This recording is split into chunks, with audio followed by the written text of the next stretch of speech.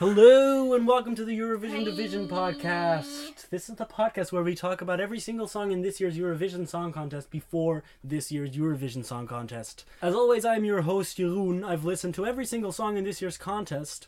As always, with me is my co-host, Mira. This is the first time she's hearing these songs. Mira, Eurovision is rearing its ugly head. It's almost there. It's beautiful, beautiful, ugly head. Let's talk about a country that shouldn't be there. Australia! Exactly. The You Don't Even Go Here award goes yet again to Australia, who last year got to participate because it was the 60th Eurovision Song Contest. So they were like, you know what, special guest Australia, they've been watching for years, they love it, let's have them participate. And everyone was like, fine, just for this one time, cool. But now they're back.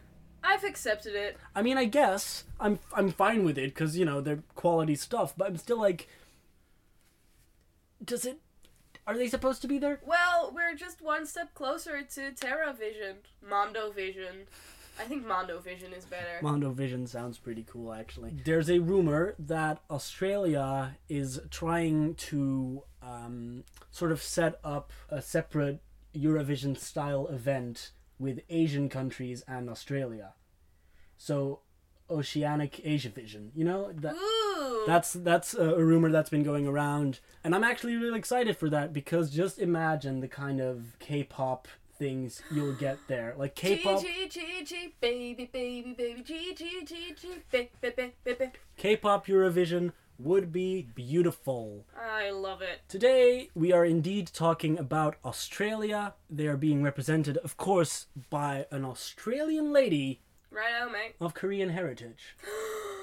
Yes! Oh my god. See, this is making me really excited to have it not just be Europe, actually. I mean, there's lots of countries in Eurovision that we've accepted that aren't, you know, technically in Europe, but we're still like, no, they belong in Eurovision. And I think Australia is really, they really get the Eurovision style and the Eurovision spirit. And, well, you know, they get another chance to be in Eurovision, and maybe they're going to grab that chance and try to win it. And the odds of Australia winning, as far as the bookmakers are concerned, are actually very high. Let's see if you agree with that judgment when we listen to the Australian entry for Eurovision this year. She's called Dami Im, and her song is called Sound of Silence. Hello, darkness, my old friend. See, that's what you think of. It's a song... It's a title that is so inherently connected to one of the actual best songs ever recorded, The Sound of Silence by Simon & Garfunkel. Yeah, that's weird that you call. But I get that feeling with every song that like uses a title, then I'm like, no, that's already a song that people know. You can't call a song Soldiers of Love. Exactly. That's not a song that So you people can't do that. know. And Sound of Silence is sort of, Sound of Silence can we do that? is Can we do that? egregious. Let's see if she gets away with it. Okay. This is Dami Im with Sound of Silence for Australia. And I keep calling, calling, keep calling, calling. Now my heart awakes to the sound of silence, and it beats to the sound of silence, and it beats to the sound of silence. Now my heart awakes to the sound of silence, and it beats to the sound of silence, and it beats to the sound of silence. What a voice.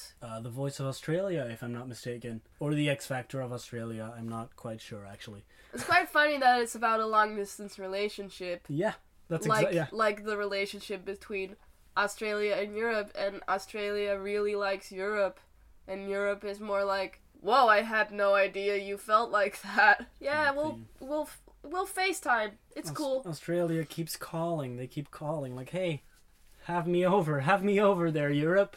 And Europe's like, sure, what? But that's the thing you get with FaceTiming is like the other person is so far away that like it's a completely different time of day for them.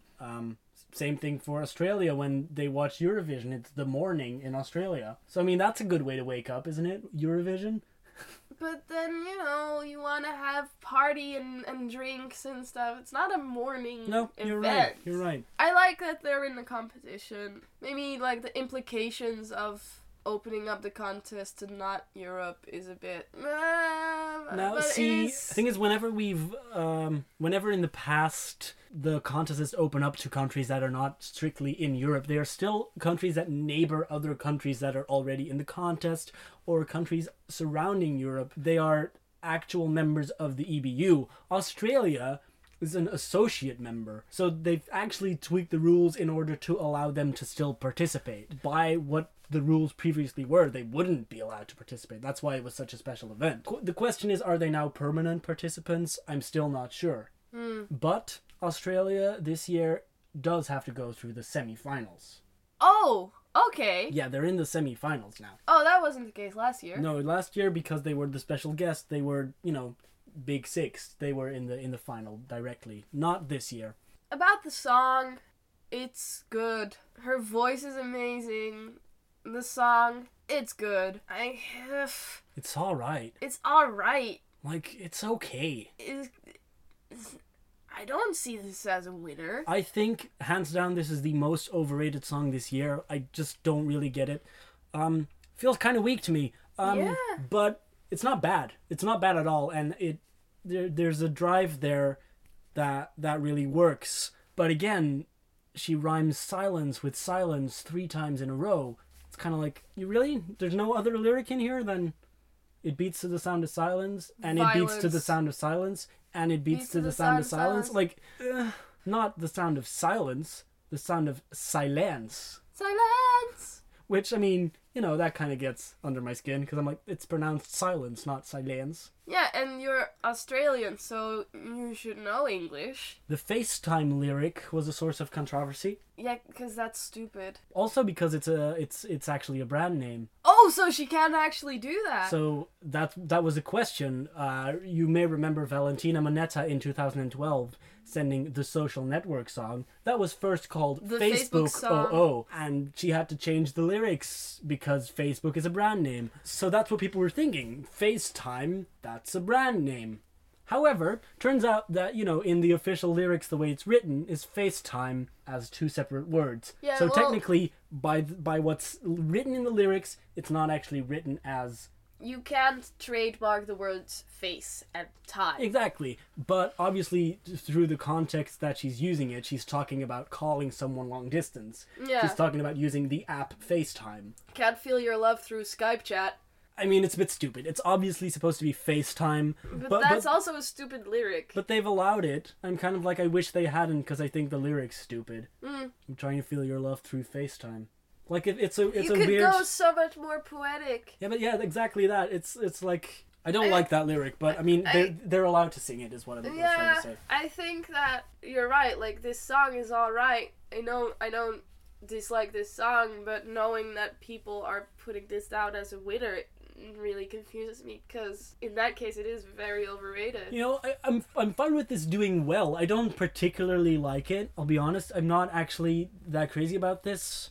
But I mean, I guess if this does well, then I see why. But if this wins, I'm kind of like, yeah guys, this is far from the best song in this contest. Is it still just part of the novelty of Australia being in the contest? That's the question, because I'm like, is as the novelty worn off? The question is, will people still want to vote for Australia now that they're like, oh, they're still here? Will people have that feeling of like, no, they don't belong here? The way that they did last year, but accepted it because it was an anniversary show? Or will they've just accepted, more countries? Great. I'm not sure how Europe at large will feel about Australia being there. It seems divisive. There's gonna be people who are really annoyed by Australia being in the contest. There are some people who are gonna be fine with it. I'm more fine with it. Yeah, same. But then I don't want it to be like that they're given special treatment because they're Australia. I think I started out saying this song is good, and I stick by it. It's a good song, but No, I can get into it when it's going on. I can totally get into it. yeah, man, it's not a winner for me. And I agree. Well, that's what we think about Australia. Let us know if you agree. Let us know if you disagree. Let us know what you think about Australia being in Eurovision. Let us know what your favorite copyrighted apps are. Well, that's it for this episode. Thanks for listening, and make sure to tune in to the next episode. We are almost at the end. I know I've been saying that for a fair number of episodes now, but it's still true. Right on. See you later. See you later, mate.